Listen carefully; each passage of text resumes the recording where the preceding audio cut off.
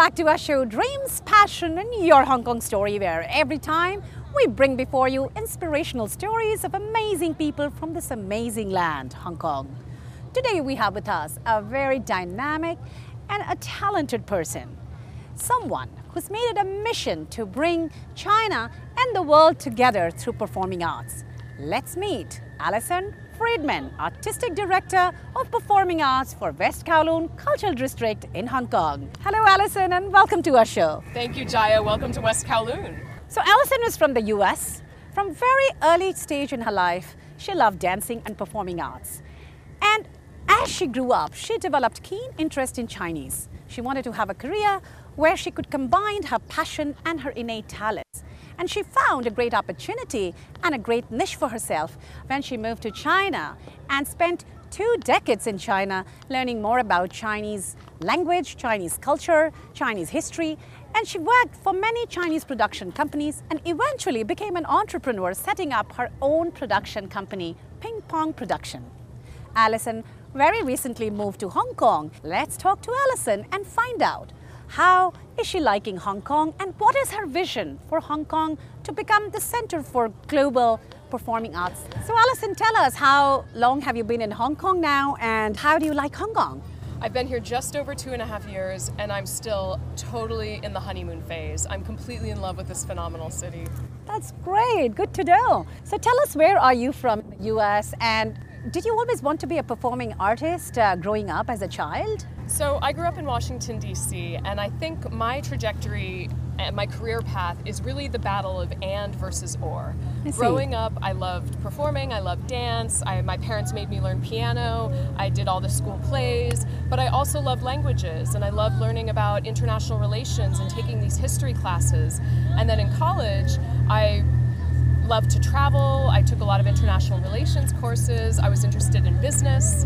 And so what I found was everybody around me, teachers, parents, family, were saying, well, you have to choose. Choose the arts or business. Choose academics or politics.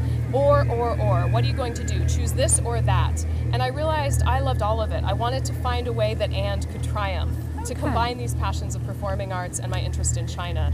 And the Fulbright Fellowship after I graduated from university allowed me to do that. So I went to Beijing to study performing arts, the history of performing arts in China, and never left. I understand that you loved both performing arts and you loved Chinese language. But what excited you and motivated you at that point of time? We are talking at least of some 25 years ago, to move to China. That must have been a big decision coming from United States. I think the choices you make in life, you don't know what the domino effects are going to be. And when I did a study abroad program in college, I thought I was just going to Beijing for 2 months to learn a language. And I fell so in love with the energy of the city, the change, the opening up, the feeling my friend described as adolescent energy.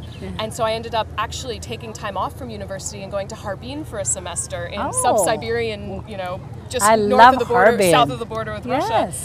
To study the language some more, but still a little bit lost. You know, all of my classmates at university who were studying Chinese wanted to be business and econ majors. They wanted to end up here in Hong Kong on the stock exchange. And I thought, I like dance, I like music, why am I learning Chinese? And the next summer, before my senior year of college, I went back to Beijing on an internship at CNN, thinking I'd go the journalism route. I thought, well, that's like you're combining cultural studies and language and culture, all of these things. And I met a dance company that summer called the Living Dance Studio. It was one of the very first independent cultural collectives in China. And I performed with them that summer. And that blew it open that I could combine these schizophrenic halves of my life, China and the performing arts. And I realized I found family. For the first time, I didn't feel like a foreigner in a foreign land because we had that shared culture of performance. That's very interesting to know that being an American, you found a family in performing arts. But wasn't that a bit challenging to kind of come from a completely different culture and then get into the art of, and that even in Situ? Like Situ is Chinese opera. That's very deep-rooted Chinese culture. So how was it for you to face those? Well, one commitment I made for myself was if I was going to be there, I was going to be all in. So after the Fulbright Fellowship ended and I knew I wanted to stay and work there, I chose to work in local organizations. I didn't choose to work in a multinational because I thought if I want to work in an American company, I should just go home, be closer to my parents, and work there. Right. So on the one hand, it was a commitment I made. On the other hand, I was extremely fortunate to have been welcomed into different organizations and different communities, and I certainly found that the arts was phenomenally open to that. One of my first jobs was at the Beijing Modern Dance Company as their international manager, booking their tours, producing their international collaborations, and I found those dancers ended up being like siblings, and I'm still close friends with them now, decades later. I see. So with that particular Chinese production company that you work, did you organize like dance troupe performance all around China? I worked with a number of different organizations locally. The dance company, I also worked with the composer, conductor Tan Dun, who did the music for the movie Crouching Tiger, Hidden Dragon. I helped him start his Shanghai office. So I worked with a lot of different organizations.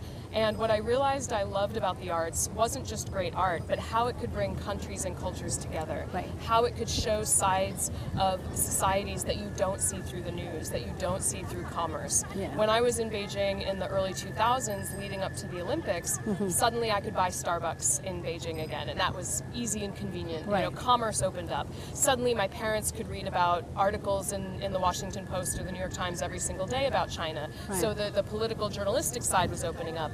But it was one-sided. It didn't show the nuance and the complexity of these countries and cultures and people, but the arts can do that. And so that was my inspiration for starting Ping Pong Productions in 2009, 2010, to use the arts to bring countries and cultures together and to show the things that you don't read about in the newspaper, or to show the multifaceted aspects of people and of places that the arts is uniquely suited to show.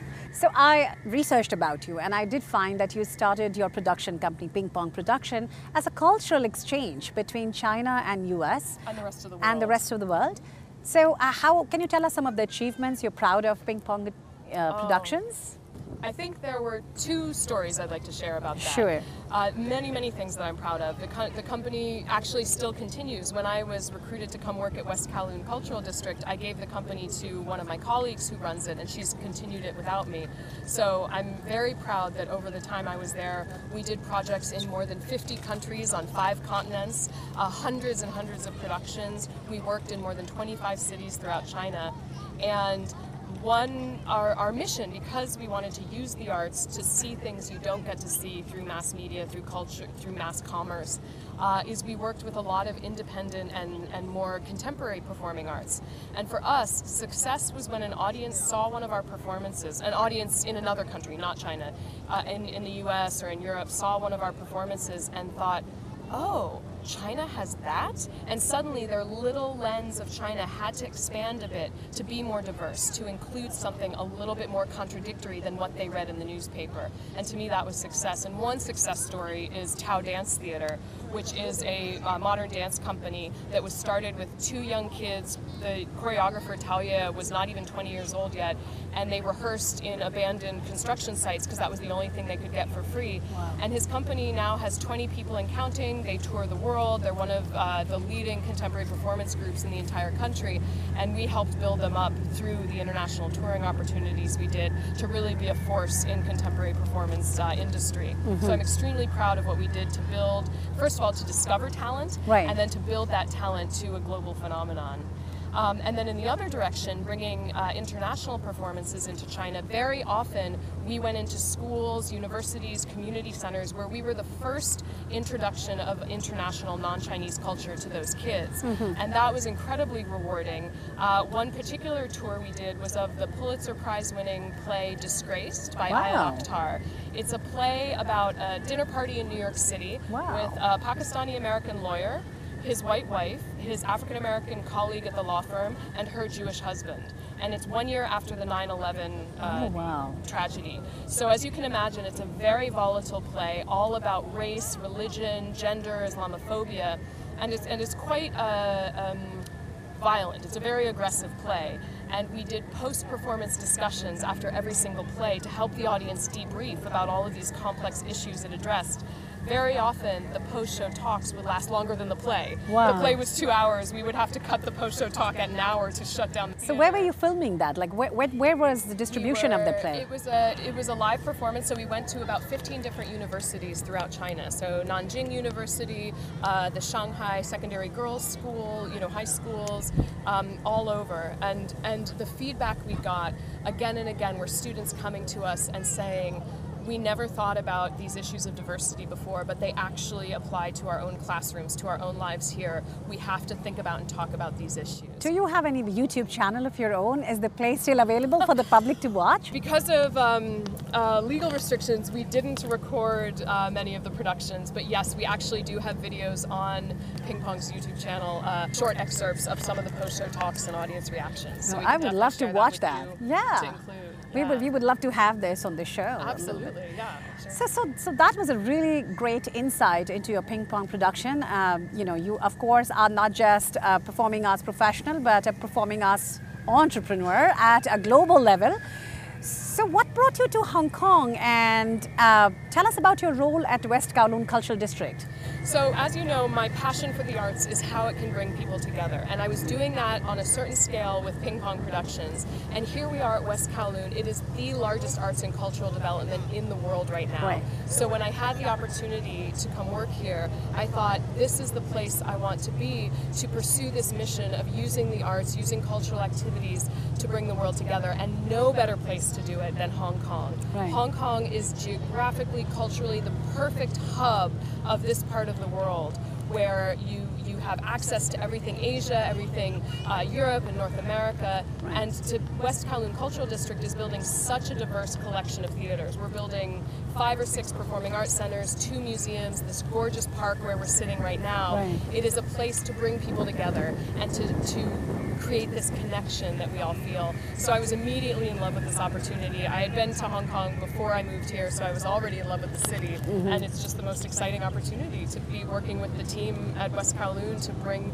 these incredible performances to life. So what all do you oversee in your role as Director of Performing Arts? So as artistic director, my job is to work with my team of specialists to program the performances that go into our buildings. Historically, and as a Hong Konger yourself, everybody's heard of West Kowloon construction project. Right. But actually, as a performing arts institution and as a cultural institution, we're quite new. Our very first theater, the 𝐀𝐥𝐢 Center, which is an opera house for Chinese opera, opened in January of 2019.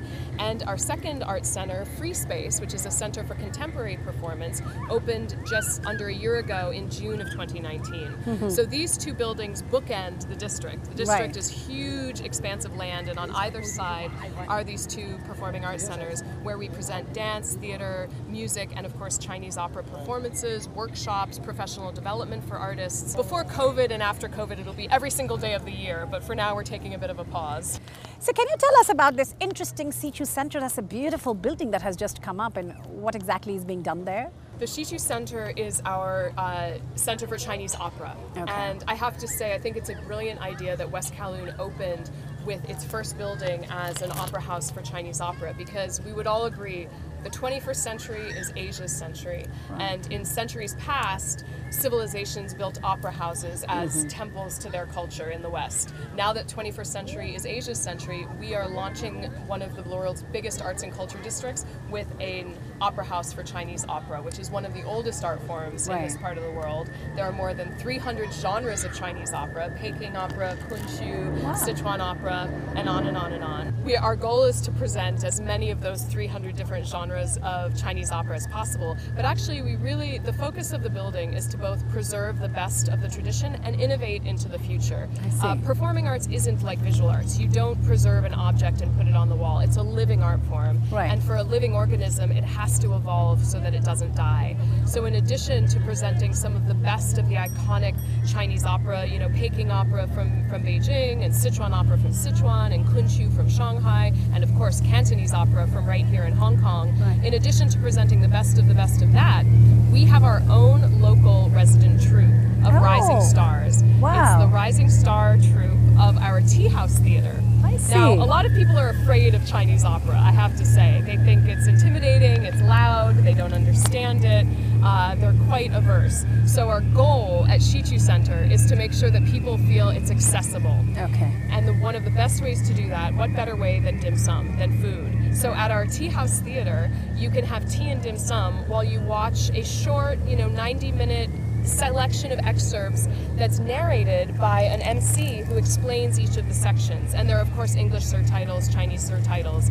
And so while you watch it, you learn about the history of Cantonese opera, and you get to enjoy some delicious tea and dim sum. What a great idea. Wow. It's a way to make audiences, it's not only developing next generation artists, because our tea house performers are all in their 20s and 30s, it's also developing next generation audiences. Right. Because then you don't have to be intimidated that you have to sit through a 4-hour opera. Right. You could just come in for a little snack and enjoy the show and then be on your way. Now that you've been in Hong Kong for 2.5 years, how has Hong Kong been for your professional and your personal journey? Well, I have to say, this has been quite a year for Hong Kong, and an unexpected year. I was here for 1 year, and then we opened the 2 venues, and now we're all facing COVID. So it's been a real challenge and adventure, but one thing that is amazing is our colleagues at West Kowloon are some of the most committed I've ever worked with. I have a lot of friends who work in business, who are entrepreneurs, and one of the things they complain about is staff motivation. Right. That is never been an issue at West Kowloon. The team is so dedicated, so motivated. The spirit of the show must go on is at the core of everybody's energy. And so to deal with all of the unexpected activities, we've really been able to be adaptable, agile, flexible, and now that we're at a place where hopefully soon the theaters can start reopening again, we're in another creative problem-solving situation where nobody knows how to reopen theaters in this new environment. And so our team, every day we're working on new scenarios, new ways to just ensure that everybody feels safe, Right. that they can come back and that we're taking care of them. That's the #1 most important thing. And because we're so far ahead of the curve, actually a lot of theaters and art centers around the world are coming to us and asking for advice. How are you guys doing it at West Kowloon? We need to talk to you so we can adapt it in Taiwan and Singapore and certainly back in the US, although they're a little bit away from opening theaters again. So, now that I hear about such great plans for West Kowloon Cultural District, and you are the Director for Performing Arts, so what is your vision for Hong Kong being the center of, this soft power of art, especially performing arts, in the next few years? Hong Kong is perfectly suited to be the center of arts and culture for the region. It already has the most gorgeous environment. I mean, here we are sitting on Victoria Harbour in the middle of this beautiful park. Right. So in terms of natural environment, it's top in the world. It has the best shopping that everyone knows about, Right. the best food, best tourism. It's always been a business hub. So all of those elements have always been some of the best in the world here in Hong Kong. The next chapter for this city is arts and culture, and West Kowloon's here to drive that. Awesome. You have a unique profile. I mean, you're an American who loves Chinese culture, Chinese language. You had a great opportunity to be in China for 2 decades, and you got into the performing arts industry in China, learned the management part of performing arts, set up your own production company. So you combined your passion and your talents and everything together into a great business opportunity at the same time for you. It's a kind of career a lot of young kids of today's time would love to go into. What would be your advice be to those kids in college? How should they charter their path that they can think of becoming the next Allison? Follow your heart. Absolutely, follow your passion, follow your heart, follow the thing that gives you energy. And don't listen to the people that say you can't do it. When I first went to China to research performing arts, people thought I was nuts because they thought, why is that relevant? That's so niche, that's so small and weird. And now, of course, it's incredibly relevant, and it gave me this incredible insight to the entire infrastructure, because performing arts doesn't exist in a vacuum. It exists in the context of business, of education. Who are you training? Who are your audiences? How are they being educated to understand what they're watching? What is the economic structure that does or does not support the arts? All of it, it's all intertwined. Right. So whether your passion is performing arts or business or soccer, I don't care. It is not in a vacuum. It's connected to the rest of the world. So it can lead to so many opportunities. So what's next for Allison? Where do you see yourself in the next 3 to 5 years? Oh goodness, well we need to open more performing arts centers here, more venues at West Kowloon. With 𝐀𝐥𝐢𝐬 Center open for just a year, we're producing more performances with our tea house, Rising Stars troupe. with Free Space open, last year we launched our inaugural Jazz Fest, and we're bringing it back this year with a real focus on Hong Kong jazz greats as well as rising stars of jazz here in Hong Kong. So November 7th and 8th, you can be here indoors and outdoors to see our Jazz Fest. And then in the coming 5 years, we're opening the Lyric Theatre Complex, which is our biggest art center yet in Hong Kong. It has 3 theaters inside, 8 dance studios that are encased in glass. So from the main square, you'll be able to look up and see the dance companies performing. And there's more after that. So it'll be many lifetimes of opening venues and bringing performances here to Hong Kong. All right. Well, are you ready for a rapid fire question round? Let's bring it. That's getting to know Alison's Hong Kong story in a bit more fun way. Right. The last time you did something for the first time in Hong Kong? I went to the beach for the first time a month ago. I've been here 2.5 years and I haven't been to No the beach. way. Yes. Which beach was that?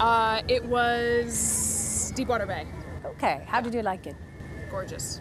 What's your most favorite spot in Hong Kong? Right here in the art park watching the sunset. What's your favorite way to have fun with friends in Hong Kong? A hike. The harder the better. Which ones have you done so far? I've done Lion Rock. I haven't done Dragonback yet. I've done some of the Maklahoes, but not all of it, obviously. Never enough. Your favorite casual and formal dining place in Hong Kong? Casual, there is one of the best 𝐁𝐫𝐢𝐬𝐧𝐰 dumpling places on Smithfield called I Love Dim Sum. That's for casual. For formal, actually we just opened Pano restaurant here in the art park, and it's on the, I'm pointing because it's actually in that direction. There's a second floor. You can eat outside watching the beautiful sunset over Hong Kong Island. What kind of cuisine is that? It's French-Asian fusion. Wow, that's interesting. I would love to try that. It's delicious. So if not in performing arts, what would you be? When I was little, I wanted to be an astronaut. Do you still No. think of it? Science. But I like the idea of space. Okay, so your most favorite thing of doing your job right now? Because you do so many, you manage so many different things. What's your most favorite? Bringing people together. Okay. And 3 words that describes your Hong Kong life. Always changing, always learning, always growing. Great. What are you most proud of as a Hong Kong resident? The diversity of this city. What would you tell the global business leaders? Why should they engage with Hong Kong? I've never worked anywhere where people are more committed and driven. So what would you advise the business leaders from around the world? Why should they engage with Hong Kong? From a performing arts business perspective, Hong Kong is on the precipice of having a tipping point with performing arts. We have West Kowloon, there's also Daeguan, there's Asia Society Hong Kong, the government's building East Kowloon. The opportunity in terms of the development of the performing arts sector is only growing. There's an incredibly rich performing arts ecology here in Hong Kong, whether it's the Big Nine, who are the big performing arts groups like Hong Kong Ballet and Hong Kong Philharmonic, but then there's also this huge diverse richness of young independent theater, dance, Chinese opera and music performers, troupes, and just projects that happen. So there's such an opportunity for collaboration, exchange, co-production. Certainly with West Kowloon, we're already working with a lot of institutions, even though our buildings only opened about 1.5 years ago. Right. Before they opened, we'd already started co-producing new performances with Sadler's Wells, with Edinburgh Festival, with all kinds of different arts centers and performing arts institutions globally. So the opportunity to do more and more here in Hong Kong is only going to keep growing. What would you tell the 7 billion people of the world? Why should they visit Hong Kong? There's no place like it. It's one of the best cities in the world. Well, thank you so much, Alison, for coming to our show, and we wish you all the very best in all your future endeavors. Thank you.